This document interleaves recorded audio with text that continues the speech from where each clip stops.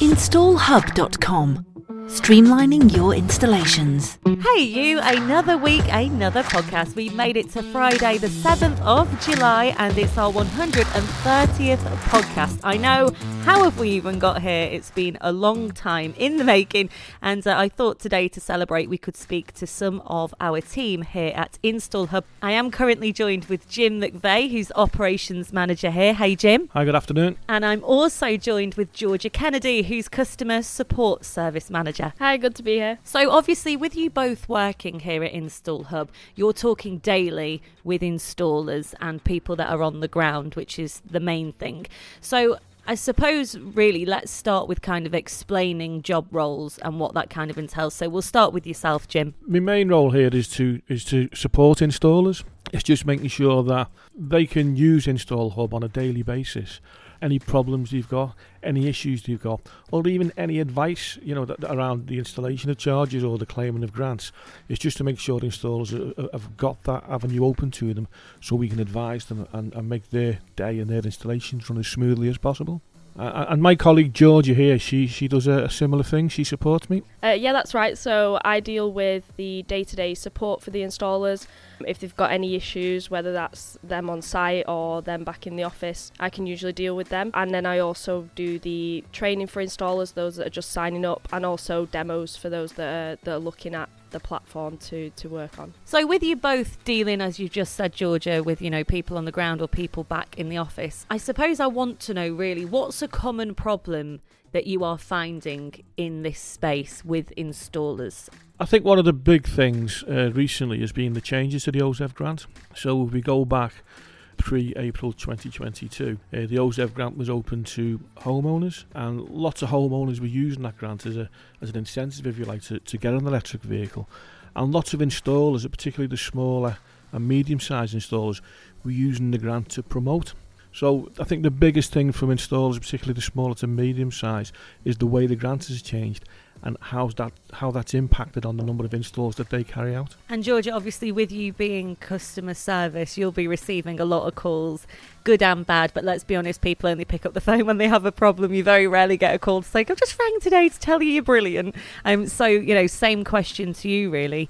Yeah, so similar to what Jim said really, I think definitely when the grant first changed, it was really difficult for installers to find that balance in still picking up the installs, even though there didn't seem as many to be coming through. But I think besides that, probably the documentation they have to go through, things like the DNO seems to be one of the main reasons we have people coming onto our training sessions or our demos.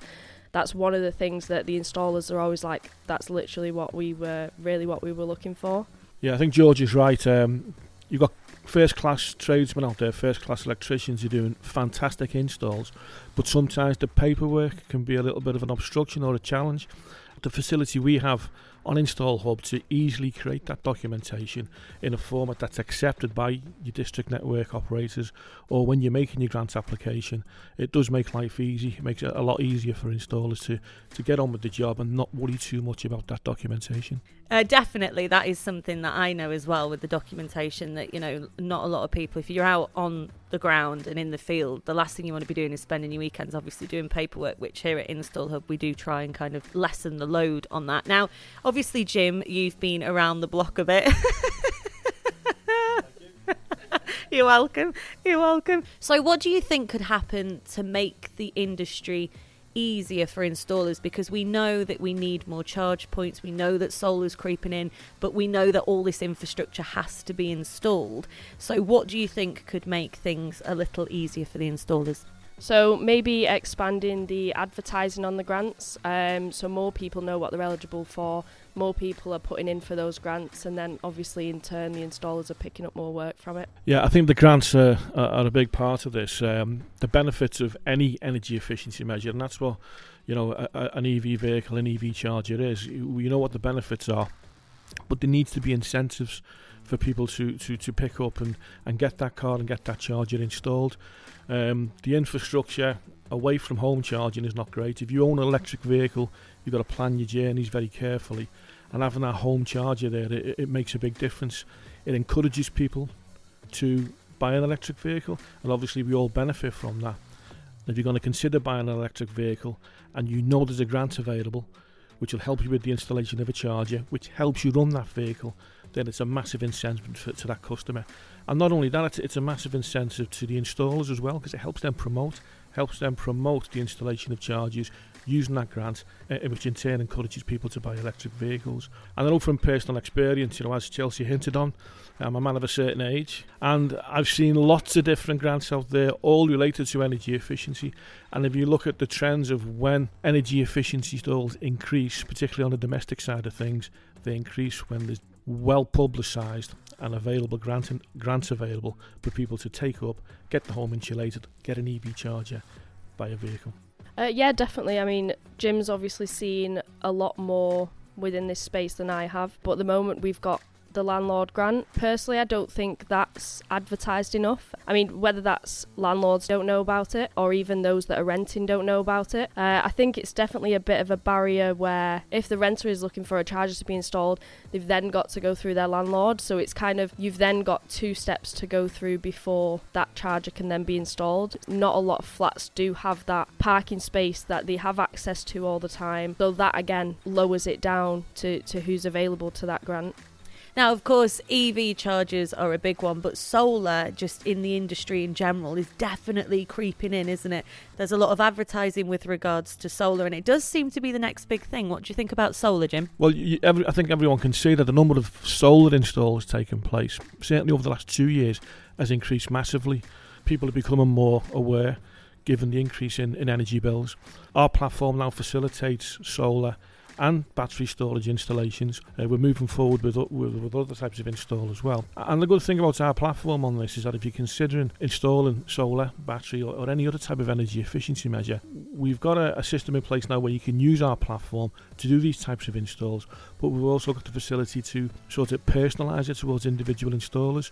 So this type of energy efficiency install is only going to increase, and our platform is there to accommodate them and also to work with the installers to make sure it works for them on an individual basis. Now, it's a fast-moving industry. I know that more than anyone because, just doing the podcast once a week, I could do one a day with that much news and that much that changes.